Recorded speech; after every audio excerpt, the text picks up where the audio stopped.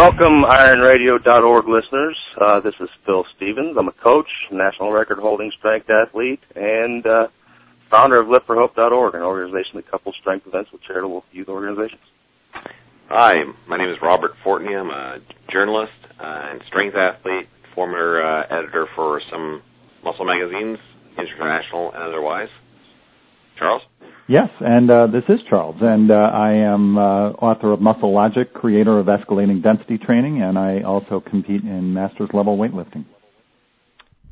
And I am Lonnie Lowry. I am a nutrition researcher, I'm an exercise physiologist, and a former competitive bodybuilder. And a doctor. Indeed. He leaves out the most important one. Yeah. I'd like to welcome our guest today. Athlete, his bio is littered with achievement, starting from even high school, an All-American, then on to NCAA championships, 4-time world champion, 2-time gold medalist, and the most decorated discus thrower in U.S. history, John Godina. Thanks for joining us today, John. Thanks for having me, guys. Hey. So, John, I guess we'll start off. I was taking a look at your site and your new facility there. Maybe we can touch on, what's your new facility all about? We've actually partnered with the HIT Center in Mesa, Arizona, and we've moved in. We've got 13,000 square feet, and the idea is we moved in there pretty much to build a training home for throwers in the track world. We've also coupled that with some Highland Games activities as well, but our whole purpose was, we knew that there needed to be a private environment for throwers because the only thing available at the highest levels is university or Olympic Committee environment, and there's a lot of people really looking for a home for their throwing activities. So we started it up. The website's www.worldthrowscenter.com, and everybody can check that out and see what it's all about. But we got the best equipment, tons of space, and we're hopefully going to be able to start really drawing in lots and lots of clinicians. We've already got Susie Powell, the American record holder, lined up, and my goal is to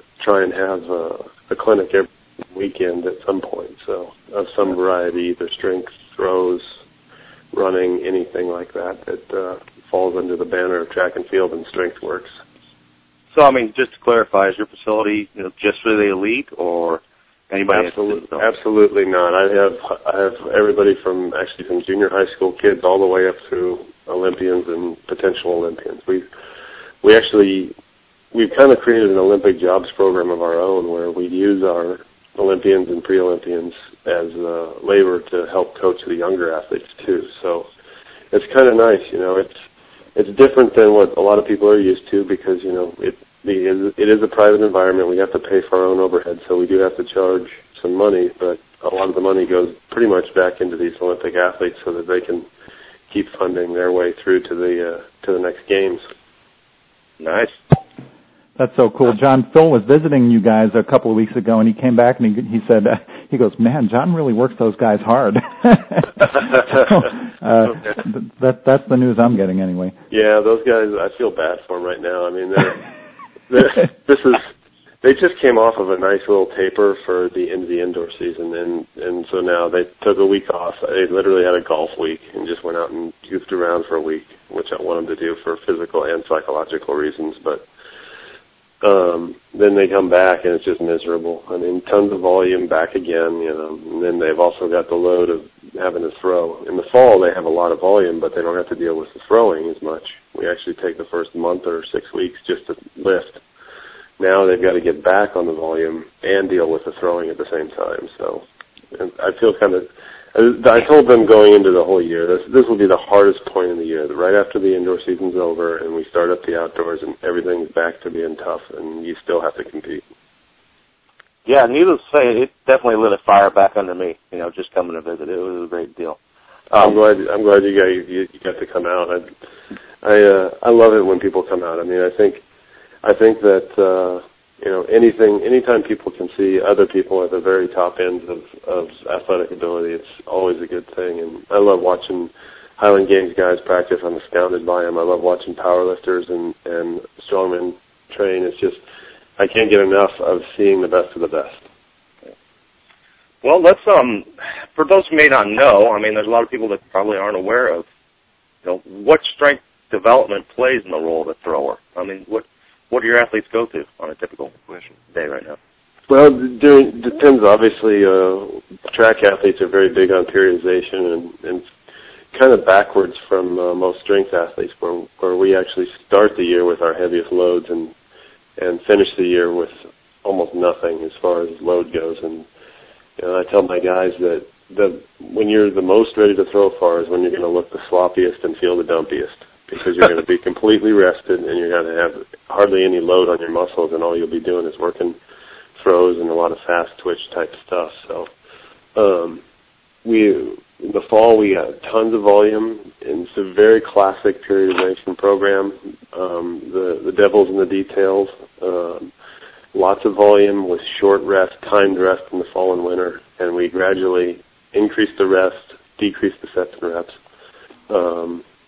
Long days in the fall and winter, literally these guys will be lifting for 3 hours, but with minute rest between things, doing lots and lots of volume. That's insane. It is, and it's one of those things because we have such long competitive seasons, literally January through September, so we have to take advantage of the short off season. We have to overload it and do what we can, and a lot of it too that people take for granted is, you get to these top levels, and a lot of it is a psychological situation. And if these guys, I want them to feel like they've gone through stuff nobody else has gone through. And I want them to know that they didn't leave anything on the table, and there weren't days when they could have done more. And that plays a major, major role in what I do. And even if it may be a little bit excessive on the physical side of things, it's training their minds to be tough and competitive and ready to go at a moment's notice any time of the year. So, a lot of people don't realize. Sorry to cut you off, John, but man, if you think about like the discus throw or shot put, and it takes like 2 seconds or whatever. And people don't appreciate the endurance that's required to get through these days, especially if you throw 3 events, if you throw like disc, hammer, and shot. That is a long, long, long day, between, and especially if you get to finals. So you have to go through prelims and then finals. That is just an insanely long day to keep yourself together, huh? Exactly, and then it is every single major championships, either the Worlds or the Olympics. It's the same scenario for the shot put. Men's shot put is always the very first day of the 10 days, and it always is a qualifying in the morning, and then you come back in the evening for the finals. And I'm telling you that I've won titles because people couldn't psychologically handle the fatigue or physically handle the fatigue. And I think mostly psychologically. And these guys are comfortable. I mean, not comfortable. Nobody's comfortable in such a high-intensity environment, but these guys are comfortable psychologically with the concept that they can do a lot more than they thought they could do. And that's what we need. We don't need people that will ponder whether they should hold back in the morning session so that they can still perform in the evening session. We need these guys confident that it's 2 separate track meets and they need to be able to get it out there and do what they have to do both sessions. So if you were to say, at the even local, national, even world level, most strength coaches, where potentially do you think they're falling short, maybe with throwers? Would it be the psychological or the physical? I think, honestly, number one, I just think planning, because most strength coaches plan for football players and think throwers are the same thing, and it's not the case. Throwers don't need large volumes during their season. They don't need lots of exercises, and what they do need is the things that a lot of football strength coaches are taught to get rid of, which is a little bit of high-risk stuff with high intensity, heavy weight, moving quickly, which a lot of times strength coaches in colleges and even professional Olympic committee people are kind of afraid to do that because it's riskier. But that's the game. But it's riskier, and you don't want to risk the athletes. That's what they're taught from day one, which is a good thing for most sports. But this is an extreme situation. We're closer to being Olympic lifters than we are to being football players by a long shot, and we have to train as such. So let me ask a quick question. So you have the guys purposely overreach with big volumes in their brief off season, right? And then they really pull back hugely on the volume of training, like total minutes a week or whatever, in the long on season. Is that right? It's not a drastic pullback. It is a gradual. Like, to give you an idea, the cycle from fall through indoor nationals was I want to say 32-week cycle. And it's literally gradually dropping as you go. And the small steps allow for the weight to gradually increase as well. So there's no huge drop-off, and then we say, okay, go for 3s or 2s right now. We're literally whittling down and gradually growing. So there's a trade-off in volume for an increase in intensity and an increase in mass. So it's a shift in what's important, and then at the very last instant, maybe the last 2 weeks, we almost drop everything off, because if we were drugged up, we would look our best and be able to lift our heaviest right when we get in and start throwing at nationals and the Olympic trials or whatever. But being drug-free, the body has to have that recovery, and it responds like nobody's business when you take this load that you gradually have shifted to heavy weights, but it's still high enough intensity to wear the body down. You remove that, and the nervous system just revitalizes itself over a period of about 2 to 2.5 weeks.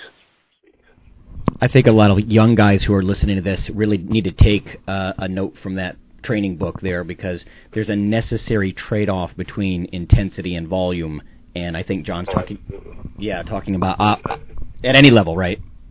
I think one of the greatest things that ever happened to my career was that Americans started reading all these Eastern European training methodologies and lifting all the way through all these major championships. And you know what? That they don't understand the trade-off. They don't understand that you can't do everything and be everything if you're clean. And I think I've won a lot of titles because of the fact that guys try and do that. So, that's one of those things, like you said, it's a trade. You can be strong, you can have strength endurance. If you're really maximizing that, you're not going to have your fast-twitch nervous system response. That's just the way it is. But as you learn to balance things and trade things at certain times of the year, that's when you're really getting things done. What kind of movements do you do in your weight training that feature most prominently in your stuff? Depends on the time of year. If we're in the very early parts, tons of squat, deadlift, we do a lot of lower back stuff. These guys, the first couple of months, were just like, does this ever stop? I mean, literally, we'll go on a day and we'll start with a squat. This is kind of a general fall program. First day of the week. This is the start of the week. So first day of the week, we're squatting. Follow the squat up with some sort of an RDL. Follow the RDL up with some sort of a good morning. Follow that up with a bent over row with a barbell. Follow that up with a one-arm row with a dumbbell. So the whole time they're doing this, their lower back is just either working actively or working passively through stabilization. Because everything that we need from these throwers is we need 330-pound men to be able to rotate, jump in the air, and land stable, and then rebound out of it. And there's no way you're going to do that with a 16-pound shot in your neck without a massively strong lower back and hip region. The forces are insane. When you just phrase it that way, John, I mean, the forces are insane. I mean, you're basically, doing the equivalent of a 900-pound one-legged squat jump. It's just insane. It is, and they're awkward angles. I mean, there's things that are going on that unless you break it down frame by frame in the throw, you can't. I mean, it's hard to describe what's happening because you've got to experience it, but very few people get to the levels that they can hit the deep angles and positions to really experience it. But that's literally what it feels like. If you're doing it right, there's a time in the throw when it feels like the shot's taking you. And then there's a time in the throw when it just feels like it disappears because you've done everything right. It's just light and doesn't even exist. But you're never going to get to that light portion if you can't take the shot when it's trying to take you for a ride and control it. And that's what all the game is. Well, I think your center is just such a great idea because I know having thrown discus at the masters level, that throwers often feel like the black sheep of the track and field community, and they always are the ones that don't have adequate facilities and are almost shunned by everyone else. And it's kind of like when all the other events are going on in the stadium, they have big audiences and throwers are kind of off to the side. So I think having a throwing center just is such a great contribution, and I'm sure it's going to impact our Olympians over the next handful of years, that are coming up through the system. So I just think it's awesome. I sure hope so, and part of the reason why I've done it the way I've done it and done it in the private environment is that I think that for too long, the throwing world has been dependent upon the powers that be, the university system or the committees or the USA Track and Field system. And I think that to a degree, being dependent like that also kind of gives you a what's the word I'm looking for? It kind of gives you a hierarchy in your mind that you are not necessarily comfortable with but accept. And I think that by finding a private way to do this and showing throwers that, look, there is a value in what you do, I think it's going to be the greatest thing for the throwing world, because we're getting sponsors and people that want to be involved with this situation completely free from the governing bodies. And it's telling throwers, look, people do care about what's going on and they do want to see you do what you do. So I'm really excited more about what it's telling throwers than even what it's providing for throwers.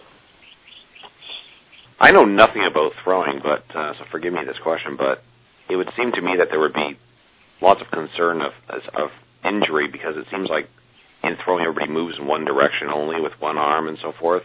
Yeah, absolutely. But it always is that way, and there was some debate in the 70s and 80s whether you should at least try and balance things out by throwing left-handed, but not technically, but just physically to try and get things going. But it's just like anything with a baseball pitcher or anything like that. You can do your best to mitigate injury just by giving the whole body training with weightlifting and flexibility training and things like that. There's always going to be a stronger side in either limb. Strangely enough, it doesn't add up sometimes. My left leg was much better at jumping than my right leg, even though my right leg was the power leg in the throw. So, Are you saying that you always have to throw with your right? No, you can be a lefty. Oh, okay. Yeah, but again, I don't want. Yeah, in the spin, the power leg at the front of the ring is the right leg. So, okay. But my left leg was always my better leg as far as jumping goes. So that's probably because it was always recovered, Yeah, exactly. It wasn't so tired all the time. So. Well, that's good, John. Go ahead and we're going to move to the topic of the day. I just want to make sure that everybody visits John's site. You can link to it from the website right now, but just for listeners out there, it's again Whole Fitness, WHOLE, fitnessonline.com. And the actual throwing center website is different, and it's worldthrowscenter.com. Very cool. Cool. John, I'm going to be over there next week, man. That'll be great.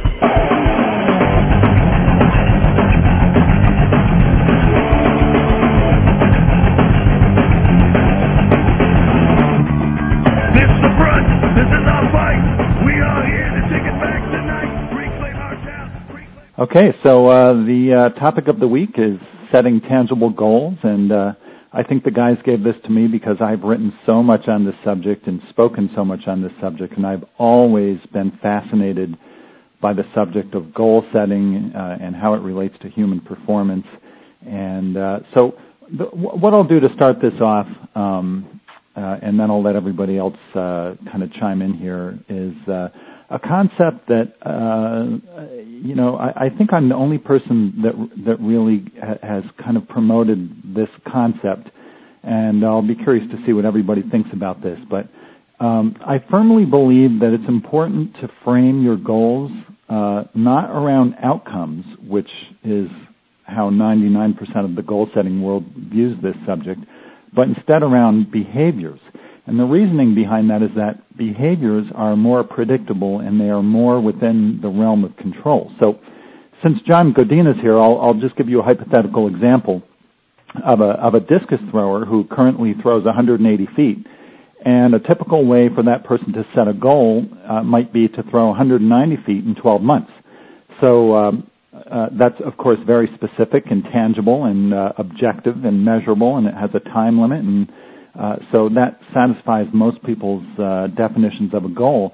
But the problem is, as John well knows, and as I know, having been a thrower, and this applies to all sorts of athletic pursuits, is that there are many, many factors involved in that goal that are not within your control, and then there are also some factors that are within your control. So, in terms of this 190-foot throw goal, I mean, things can happen that are very unpredictable. You may have an injury. Your coach may move away. There might be bad weather. There's all sorts of things that can happen. You may be short. You might be, too short to throw 190 feet, and that's certainly not within your control. So, and many other things. Your ratio of fast twitch versus slow twitch muscle fibers, and all of these sorts of things. The trick, in my mind, is to identify things that you can control, and generally these are behaviors. So, for example, maybe your body composition or your total body weight is not optimal. Maybe you're undersized. Maybe you're 6 foot tall and you weigh 198 pounds. That's not great proportions to throw the discus 190 feet. So one behavior that could support that goal would be to get maybe 230 grams of protein per day. That is reasonably within your control, and if your premise is correct, you should gain muscular body weight, assuming you're training and all of that. Another goal could be that you consistently get 5 sessions a weekend with your coach, or to join a throwing center like John's. These are things that you can control. So basically, you set up a premise that if I do X, it should lead me to Y, and so forth. And so that's my take on this. And John, what do you think about that? Being a thrower, how do you coach your athletes in terms of setting goals? I think I have very, very similar mindset to you. I have, to give you for instance, with Dan Taylor this indoor season, he came in 6 months ago, and we had some very serious work to do as far as positional changes and all of that. And as we were going through the indoor season, I knew that nothing really big was going to happen. So the whole goal for the indoor season didn't even have a number. The whole goal was, I want you to go through all the meets and hit all your positions. That was it. It just so happens he wins the U.S. championship, but that's because he's a freak. That's the way it is. Yeah. But the goal was never throw this far or this far. The goal was always hit your positions at these meets, because the hardest thing to do for anybody is to change your technique in a competition. So that was all our goal, was to get comfortable being different in competition. I love that, because don't you find that a lot of times the desire to win is sometimes your biggest enemy, your desire to get the result. I'll give you kind of an analogy. When I'm coaching weightlifters, meaning people competing in Olympic weightlifting, if you're learning how to snatch, the desire to make the lift sometimes gets in the way of correct technique. And we're working with an athlete right now getting ready to do his first meet, and he's got a very nice power snatch, but he's a little bit dicey in terms of squat snatching, in terms of, keeping his balance and everything. So a lot of times he'll not squat that snatch down because he's worried about dropping it behind or missing the lift. And right. So what I coach this athlete to do is, your goal is not to make the lift. Your goal is to squat under that snatch. Yeah, exactly. I think that's a great point, that people worry so much about lifting performance or just the end result of winning. if they would just focus on the moment and really kind of enjoy it and get into it, then winning sort of takes care of itself for a lot of people. I mean, if they have the right coaching, you know. Absolutely. And I would say that I've gotten to the point where I have less imperative number goals, but I still do have long-term goals for these guys, and they know them. I mean, I tell Dan, down the road, you need the world record. There's no physical reason why that should not happen, and we're going to be working towards that. That being said, I don't tell him he needs to do it today, and I don't tell him he needs to do it this year. I just say that's got to be in the back of your mind as to where your potential lies. So I love doing the right thing day to day setup, but I also think that I really like these guys to have that mindset that there is a point that they are striving for in the long run. Very cool. Well, I think track and field, and by the way, I'm going to add one other point to this discussion about setting tangible goals, is that we encourage people to compete, and it doesn't matter if you are advanced or beginner or young or old or male or female, but no matter who you are, competition sharpens the goal-setting process. And when you achieve a certain throw or a certain lift, and the reason I love throwing and lifting is because they are objective and tangible, and there are standards out there that you can compare yourself to. And when you do a successful throw or a lift in a competition environment, that you have put a mark down, and that's now your competition. That's what you're competing against. And there are a lot of sports that are a little bit more subjective, but lifting and track are just phenomenal because of the objectivity. And if my best snatch in competition is 80 kilos and I go out in a meet and I get 84 kilos, nobody can take that away from you, and nobody can question the fact that, you've now achieved something that you've never done before, and there's just immense satisfaction in that, regardless of how talented or how novice you are. The goal really is just to improve on your best, and so we really do encourage people to compete. And I tell you what I love about it, too, is that the residual effect of it is that it because it is so objective, it establishes a true hierarchy in the world of these sports. And what that does is it filters out a lot of jerks. I mean, compare the people that you meet at lifting meets and track meets to the people that you would play pickup basketball with at the gym. And tell me who's a lot more fun and cool to be around. Because all the jerks that think they're good disappear. Yeah, and I love it. There's a big difference between, your gym stories and what happens in official competition, that's for sure. Yeah, exactly. So that's so cool. There's two huge aspects for it to me. One is, yes, competing, and like you were alluding to, John, keeping your eye on the big prize, a very high bar set, be it a world record, national record, whatnot.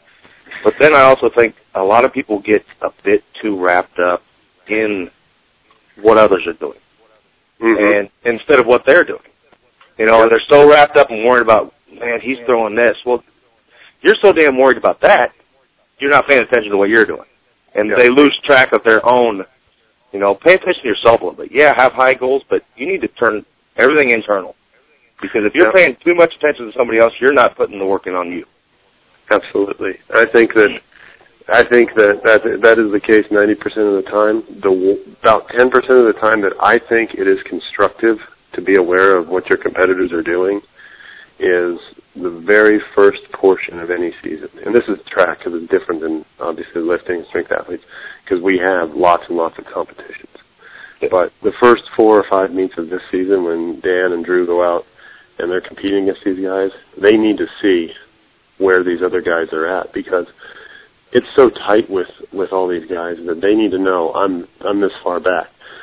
At that point, they've got their assessment, and then they can move forward and do what they need to do. But awareness of where you stand is very important in that portion of the year for me. That's so critical. And by the way, this is slightly off the goal-setting thing, but, the whole you can't imagine, if you are an aspiring thrower, how important it is to get in to see like a center like John's, where you have these mammoth national and world level throws going on. And sometimes you just got to see, if you're talking shot put, sometimes if you haven't seen a 70-foot shot put, you just don't think it's possible. And you almost improve just by osmosis, don't you, John? I mean, if the biggest shot put you've ever seen is 50 feet, that in your head sort of sets a barrier in an unconscious way. And the moment you see a 70-foot throw or a put, all of a sudden your horizons just kind of expand. You just realize that bigger things are possible. Yeah, absolutely. And the first time you see, there's several moments in my life that are like aha moments. And the first time you see one of those things happen, it changes everything in life and perspective. Yeah. And I think one of the big aha moments for me, which wasn't even in my sport, it was in javelin throwing. But just seeing it made me think, wow, what can I do with what I'm doing? And all that was I was out at the World Championships, and there's a guy named Jan Zalesny that I don't know that many strength athletes would know about, but he's a world record holder in the javelin. Mm-hmm. And he, of all the people that I've ever seen in track, is the most amazing guy. I mean, literally, the stuff he did, the power he put into a javelin was astounding. It was like the thing got shot out of a rocket. It was unbelievable. And all I could think about was, I want to be that good at what I do. And just seeing greatness in any form is positive for a young athlete. I wish more people would recognize that. I am equally inspired by athletes from other sports, and I just wonder how many people kind of reach out to other sports as sources of inspiration. I'm amazed by, everything from golfers to tennis players to track athletes, even though I'm not really doing any of that stuff, but, greatness is greatness. I find inspiration in anything done well. Even if I don't know anything about it, I'm getting kind of interested now to go and check out some of this throwing stuff, because like I said, I don't know anything about it at all. But, to see somebody in anything that's really good at it, it's very inspiring. And it's smart to make a study of what makes dominant people dominant. I'm sure you could find at least some common threads, whether it's golf or javelin or Olympic lifting or what have you, Very cool. Good discussion, guys. Yeah, most definitely. I think got a question here for John. Get to him here. Tom Van Vleck from Green Cup, Missouri. I understand that Ryan Vieira is holding some seminars for Scottish Highland Games at your throw center in AZ. What tips do you have for Highland Games athletes as far as training? This is, first of all, Highland Games number one, I will never do, because it is insane. These guys, I don't know who thought throwing 56 pounds for height with one arm is a good idea, but they're insane, and I do respect everything that they do, and I love watching it. I've been out to the last two Highland Games at Phoenix, and I went up to Flagstaff to watch that one. I love seeing it, but the pitch games, guys, is this. Number one is we've got Ryan Vieira, best Highland Games athlete of all time, and we've got him quarterly. He literally wants to come down every 3 months. And he wants to continue this series indefinitely, and it's great for him because we handle all the management of it, and it's great for the athletes because they've got a situation where they're going to get to do their throwing in the morning, but then they get to come inside and be climate controlled and comfortable in July in order to do film analysis, weightlifting analysis, and everything else that goes along with it other than the throwing. So we're trying to, Highland Games is very similar to just throwing. To a large degree, there's so many events and they're so heavy that they can actually use the throws themselves as strength training, whereas the shot and disc, we don't have that advantage. But it's a very, very similar training process. It's get strong, get technically sound, and believe me, I can't help but watch when these guys throw. I'm always astounded when I see these massively heavy implements going really, really far. Very cool. I think that's about all we got for today, fellas. Awesome. John, thanks so much for joining us today. Definitely. Thanks for letting me come on, guys. Not every day we have a multiple world champion join us on the show, so that's awesome. True. Thanks very much. Sure. And I will see you next week, Charles. Sounds good, John.